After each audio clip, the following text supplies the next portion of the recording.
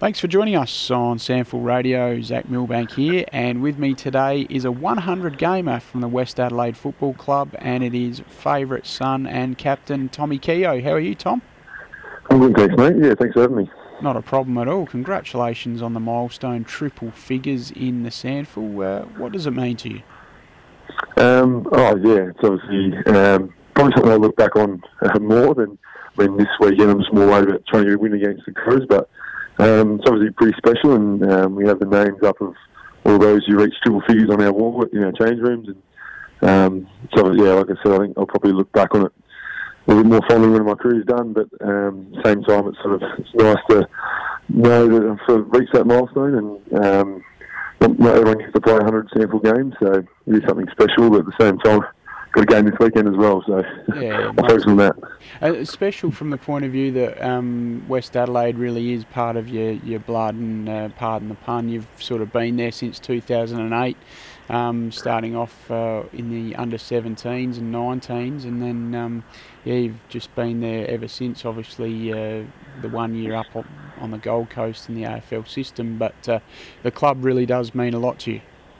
Oh, for sure, yeah. I mean, they are obviously. I grew up in the country in Pinaroo, and they're zoned to West Adelaide. So when they gave me the opportunity, it's been nice to be able to repay the club in some form, and I suppose playing league footy's the best way to repay them. So it is special, and it's something I do. And enjoy playing football for West Adelaide, and I don't want to play anywhere else. So to play 100 games there is obviously nice, and keep trying to repay them for the everything they've taught me and given me over the. When you say 2008, it's a long time. So the last 10 or so years they've been great. So yeah. Oh, excellent. And tell us about your beginnings in Pinaroo. What age did you start playing footy? And no doubt, have you been one of those country kids that got thrust into the A grade at a pretty early age? Yeah. So growing up at Pinaroo started when about 5 years old, I suppose, and it's in a small country town. There isn't stacks to do. So in summer you play cricket, and winter you play footy. So.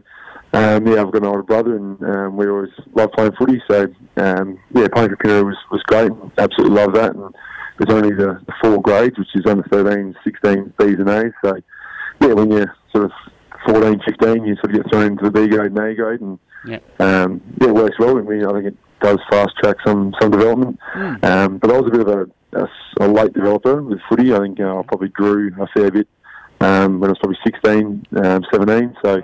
Which is about the same time I sort of started coming down to Westies. So it was it wasn't any dominating performances for Pinaroo and the juniors, anything like that. There wasn't anything too special. So, I think it's just sort of a bit of a, late development, and then found a bit of confidence and sort of ran with it from that. And I was lucky enough to get invited down to Westies when I was probably about 17. Then the whole comp changed under 18s the following year. So, timed it well, I'll say, but... I absolutely love my time in Pinaroo, and they've been super supportive. Still today, they're super supportive. So they've been great. Good to hear that the original country clubs are keeping in touch with their favourite sons, and no doubt you may well head back there whenever you finish up at Westies. But when you were first starting at Westies, I know you've sort of since made your name as one of the best key defenders in the competition, but you started off playing a fair bit in attack, is that right? Yeah, that's right, yeah. So I suppose when I came down, I was under 18 years, so I finished under 18 as a forward, and then actually played as an overager in the grand final against Glenelg in 2010 as a forward, and then sort of found my way in first probably 4 years of seniors, 3 or 4 years of seniors. Got my debut as a forward under Andy Collins, and he played me at centre forward, and even pinch hitting at the ruck at times, which is strange, but it was really good. Some great key players up there, and Ryan Willits and boys that were running around, so I could learn off them as forwards. And then the change came under others, under Mark Nicken. He sort of was literally, I don't think it was even planned, but we were short a defender before round 1, and I got about 3 hours notice. I was flying down back, so all happened very fast. But I'm sort of a believer you play where you get put. So the coach wants to play, you do your best there. Was that 2014 under Rubbers? Yeah, that was Mark's first year. So still in pre-season as a forward. Yeah. The whole pre-season as a forward, and then I think we had Woodville on a Friday night game, and had to stand Wonky, which was he's towed me up more than once. So it's not since then, but so still doing. It was a quick learning curve again, but just sort of happy. I was happy to get a game, so I didn't mind where I play. Yeah, most definitely. So, because just to the naked eye, you give off the impression that you've been playing as a defender the majority of your career. How did you adapt so quickly, Tom, and do it so well? Because within sort of 12, 24 months, you ended up being a premiership defender in 2015.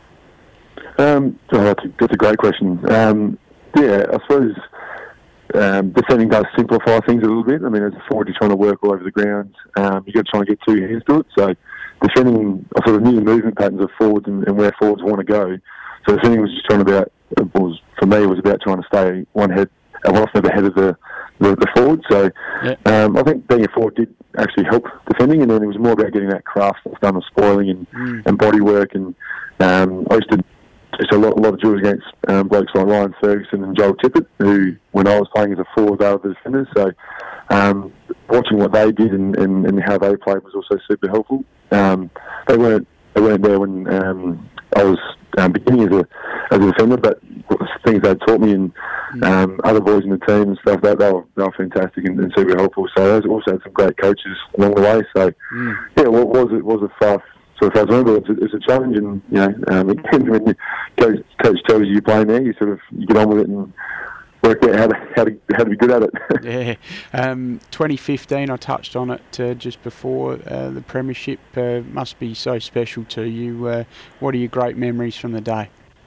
It was fantastic. Because obviously that's the reason you play footy, and to win a sample premiership is the highlight of my career. So. It was a good day. We came off the back of a good win against Centrals, and Eagles had the week off after being a couple of weeks earlier. I think it was just a lot of confidence in the group. We weren't going there sort of hoping we'd win. We sort of had a good confidence. We had confidence in the group that if we played, the way we played all year, we can easily win this game. And confidence like that's sort of hard to come by. That's what you gain from the whole year of sort of playing good footy and in for attack and working hard, and we give ourselves a big shot at winning. And we didn't think of anything else. There wasn't any sort of doubts that crept in or worrying too much about what Eagles were going to do. We just sort of backed ourselves in and backed the footy we were playing. So it's a special feeling, and the feeling after is obviously amazing as well. So very lucky to be a part of that. Where were you when the final siren went? I think it was about sitting there centre half back, and the ball was in our forward half a bit, and I remember just looking at the time going just by the siren. So I was waiting for it to go, and then had some Adam Hale and a few others around that group up, and you celebrate and you're jumping up around like an idiot. But it was a good feeling. So were you on Wunks for the majority of that day, the grand final as well? Or? Yeah, I think you towed me up on that day as well. So when you win the grand final, I suppose you don't tell that story. So no, you don't. I was on it. He kicked a few early goals in me, I think, if I'm remembering correctly, and a couple of free kicks away. But he had, I think it was actually a bit of a bump with Brad Helby on that day as well. So Nobs tried to help me out by giving him a bump, but in a marking contest. But so he tried to help me out, but I think he still kicked a few on me that day. But so in the end, you when you win the grand final, you sort of you get about it. Perturbed, and exactly. The reason I asked was it's interesting that the way it all began for you in 2014 was standing Wunks with 3 hours' notice, and then by the end of the following season, you're playing in a premiership, still standing it. I think we played Woodville about 6 times that year as well. I think Dodgy and Mark being close friends, organised a game. I think they had a game in November, a trial game in November. That's right. And then another one in February before the mid pre-season. And then we played in a trial game, and then twice throughout the year and finals. And Jeepers. I think we'll probably sick of each other by the end of it. Yeah, exactly. And then the AFL came calling. You had a year up there with the Gold Coast Suns.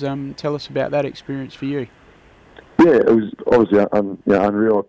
I didn't think there was a chance of getting drafted, and name got called in the rookie draft, which I was very thankful for. And it's all very quick, happened very quickly. So I was teaching on the Friday, and then quit the job, pack up everything, write reports, pack up the house on the Saturday, and then you fly out 8 o'clock on the Sunday morning, and I was on the way to Goldie. So loved it up there. There was a great bunch of guys up there, and made me feel very welcome.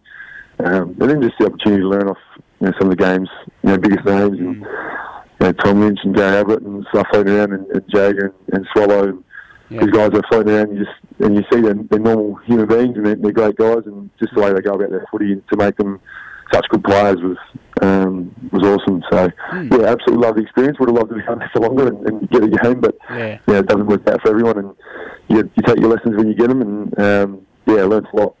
And ever any doubt that you'd return back to Richmond when that finished? No, there was sort of. I knew I wanted to be at Westies, so sort of. I wasn't going to be anywhere else, or didn't want to go anywhere else. Sort of, like I said, I was disappointed it didn't last any longer up there, but at the same time, it's sort of Westies is home and everything I know, and obviously a lot of close mates. I was only gone 11 months, so I wasn't gone too long. So my Guernsey was still warm, so it was easy to come back to.